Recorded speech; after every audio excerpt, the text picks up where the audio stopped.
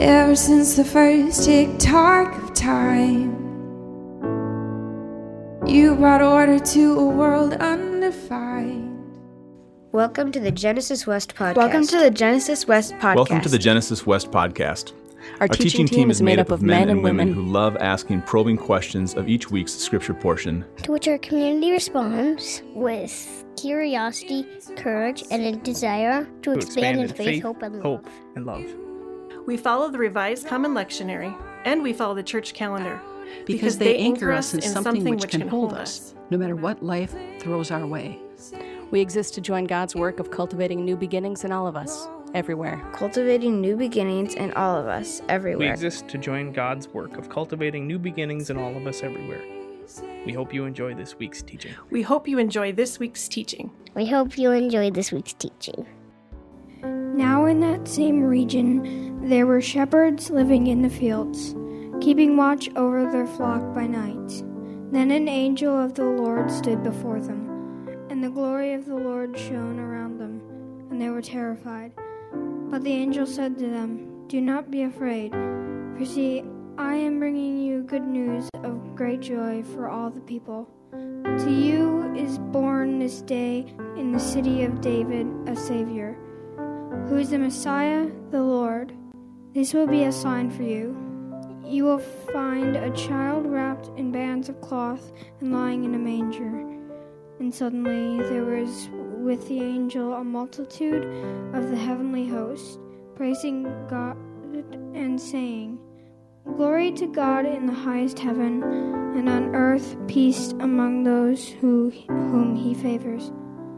When the angels had left them and gone into heaven, the shepherds said to one another, "Let us go now to Bethlehem and see this thing that has taken place, which the Lord has made known to us."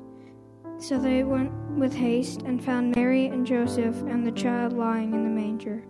When they saw this, they made known what had been told to them about this child, and all who heard it were amazed at what the shepherds told them. And Mary treasured all these words and pondered them in her heart. The shepherds returned, glorifying and praising God for all they had heard and seen, just as it had been told them. The word of the Lord. Thanks, Sarah and Will. I think I might have sung myself a little hoarse there. Get going on those Glorias, and it's like, yes. We don't usually sing that much. Right? Upper end of my register, too. I feel like, whew. Anyway, thank you so much, both of you, for leading us in singing this morning. This morning. What day is it? What am I doing here? It's the middle of the day, you guys. Well, happy Christmas. My little stand's a little weird here, but first I just want to say a little shout out. Josh, my husband, got called up to the big leagues. All of our sound techs are either away for Christmas or ill. So Josh got voluntold. Is that what it's called? Is that voluntold? Anyway. Thanks, Josh. Aw. So welcome to all of you who are here. It's so lovely to see your faces. Welcome to those of you who I know are watching online. We definitely have some folks who have been snowed in or illness has kept them indoors that we know about. So we want to say welcome. And we miss you, and we're excited to see you next time we can gather together. I love Christmas, you guys. I love everything about this Christmas season. I love the coziness and the merriment. I love church traditions, and I love cookie recipes. I love twinkle lights and cocoa and my very favorite movies and wrapping presents. And yet, it's also very easy for the pressures of the Christmas season to kind of overwhelm with the weightiness and sometimes the bittersweetness, to feel heavy. I couldn't find my glasses the other day, so I was searching all over in my house, quite unsuccessfully, and I was looking at my bedside table, and I was kind of like wedged in between the wall and the bed, and I just started to cry. And Josh very gently he was feeling a little nervous when I was crying, but Heath goes, I don't think it's maybe about the glasses, huh? And I was like, my first thought was, oh, well, no, duh, it's not just about my glasses. But at least the first thing I uttered out loud was, I feel like I'm the one that's responsible for all the magic making, and right now it feels like just too much. It felt good to say it out loud, but it didn't change that task list of all the things that I needed to take care of, and there was such a dissonance, right, that sometimes December can bring for us. The book Honest Advent by Scott Erickson is an annual read for me in December, and so this year his chapter that's entitled Goop felt particularly resonant this time around. So I'm going to use some of his words in our brief message today, woven in with a few of my own, as we talk about how disorienting it can feel to walk through Advent into Christmas Eve. So Erickson writes, the world feels full of chaos sometimes, right? Generations upon generations have felt chaos in different ways, whether it's war or famine, loss or hardship. But given our tech and communication capabilities, sometimes it feels like all the things are happening all at once, all the time. Headlines and clickbait and images of suffering, even when it's not our own specific suffering or our own individual experiences, it can feel like maybe we're all a little bit doomed. Then it's December, right? And then suddenly the calendar tells us we're supposed to lean into sparkly twinkle lights and perfect family pictures and peppermint lattes and Hallmark Christmas movies. And sometimes that doesn't make sense against the very real existence that we're living. The soft glow and the beautifully wrapped gifts butt up against this tsunami of grief that can overtake us at times, the bittersweetness of memories, of our expectations and our worry. Surprisingly, as Erickson writes, what's hopeful for us in this season is essentially the opposite of this very polished and well-branded birth story, because we find our hope not in this idealized version.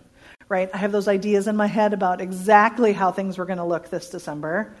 And the flu wiped us out at the beginning of the month, so that kind of took several weeks of all the merriment. Even Freya this morning said, oh, Mom, our Advent calendar, maybe next year we can get to all those things that I kept pushing off, not having enough energy for. Sorry, Freya, I didn't tell you I was going to say your name. You do not look happy. I apologize for that. Okay. So we find our hope not in that ideal vision, but in the very messy and very scandalous participation of human weakness. Because everything about God Almighty incarnating through the vulnerable process of human birth, that confronts all of our ideas of overcoming power. The twinkly, soft, blurred edges of our Christmas aesthetic suggest to us that we can only experience God with us by cleaning up all of life's messy details. When everything is perfect, then Christmas is going to feel that special Christmas tingle. But Jesus' arrival through the birth process is actually about a God who brings salvation into the world through the messy details, not in spite of it. The labored breathing and groaning and shouting of a mother, the powerlessness of a writhing, crying, hungry newborn, the fear of not having a safe and sanitized place to give birth. There's nothing predictable or safe or tidy about birthing a baby. For those of you in this space or online who have had that experience, not one of our experiences would be the same because it is wholly unpredictable. Emmanuel, God with us, came into this world just like we all did, from generation to generation in all of its gloopy humanity. And there's something so sacred about meditating on the reality that the Almighty didn't insulate themselves from participating in the vulnerability of being human. Christ was born of blood just like we all are. Christ partook of the powerlessness of being vulnerable and coming into the world naked and weak like we often feel. Christ was born into the muck of human biology which we spend our whole lives wading through. And as much as I love the beautiful, twinkly, magical expression of Christmas, perhaps the magic comes in knowing that Emmanuel, God with us has been with us in our humanity and still continues today, as generation after generation tells the same story again. We've heard the story many times, right? Unless this is your first time in a Christian congregation, likely you have heard the Christmas story before, but we experience it differently each year. We're different. The story remains the same, but we are different. The world is different. How we might experience God right now in this moment may be very different from our Christmas Eves in the past. And yet what remains is our need for comfort, for tidings of great joy, for the reminder that God, when we were lost in chaos, in decisions that took us further away from relationships and wholeness, entered into our humanity with us so we would not be alone. And so we receive this Christmas Eve a sacred invitation to delve into the mystery, into the absurdity of a creator of the cosmos who arrives as a human creature, into the messiness that accompanies a human birth. Because you see, there's only this story, that God chose to arrive as a baby, a squishy, crying, pooping, giggly human, arriving the way all of us do, from the womb of another human. It defies logic, it defies reason, and we are welcomed into the sacred mystery with all of its ordinariness and with all of its sacredness. And mystery can be scary, can it? It doesn't fit into neat little boxes. It doesn't give us that same firm footing that certainty does. And in our text tonight, in the scripture we've read throughout all of Advent, the angel tells Mary, tells Zechariah, tells Joseph, tells the shepherds, each in these different accounts, do not be afraid. It's as if the holy messengers had a feeling that us humans would be terrified by their pronouncements. And the humans were, right? They had to have been. I don't know if any of you have seen depictions of biblically accurate angels, but they are really freaky. We joked about it in staff this week. That there's usually a lot of eyes and Google that.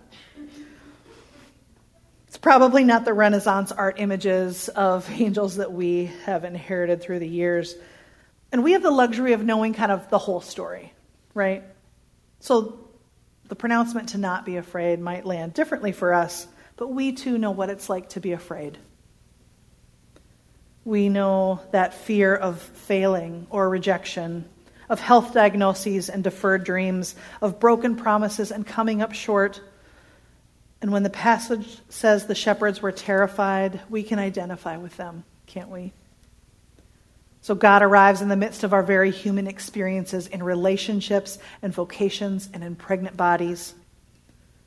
God arrives in the midst of very human emotions and reactions in terror and amazement and pondering and praising God and trying to put one foot in front of the other. Our visual art this Christmas Eve here is by Lizelle Garrity, and it's entitled How God Shows Up. And I think it's my favorite in the whole series of art that we've looked at. You can see some of the other ones up there. And she writes in her artist statement, each year we tell this story because it's raw with joy and pain and the complexities of being human. No matter how your story is unfolding, may you experience the sacred story that holds space for you. For this is how God shows up, in a child who cries, in the hands that hold, in human flesh, in life and in death. So what are you pondering this Christmas? What is surprising and amazing and terrorizing you? Where are you noticing Christ in the midst of the beauty of this Christmas season? And how might you be leaning into the magic of Christ's presence and the mystery of the incarnation, even in the midst of the pace or perhaps the dissonance of this Christmas week? In a few moments, we'll sing and we'll light our small candles. And I imagine these candles as little signposts to remind us that God arrived in the beautiful and deep darkness of Mary's womb. And I imagine these little signposts, These candles as little signposts to remind us that we each carry the image of our Creator within our very bodies, too. Beloved, in all of our fleshy, perfection-seeking, emotion-filled, pondering and terrified and amazing selves, God drew near to us. Will you pray with me? Author of our lives, we admit that there is something so marvelous and so wonderful about this night. The glow of the candlelight, the familiar songs, the kids that are wound up tight with contagious and joyful energy. The feeling that something we've been waiting for just might be within reach. Joy and hope are in the air, so thick you could almost bottle it up. Help us to share these tidings of great joy with others, thinking especially of those today who are sick or grieving, thinking of our unhoused neighbors, those in our midst who are lonely or heartbroken, those who had to change their plans, and those who do not have a welcoming home to gather in. Help us, Lord, to sing like Mary until all who are looking for you have found a safe place. God, help us to live like the shepherds who were terrified but still went and told the good news. Help us to take the words of the angels to heart, to not be afraid. Help us to be as trusting as Joseph, who chose to believe the impossible. But more than anything, give us the courage and conviction to live this story from generation to generation. Amen. Thank you for listening to the Genesis West podcast. If you find yourself nearby on Sunday, we'd love for you to join us for worship. We meet at Elam Church Center in Robbinsdale, Minnesota. If you have any questions or would like to connect with us, please visit us at www.genesiscov.org.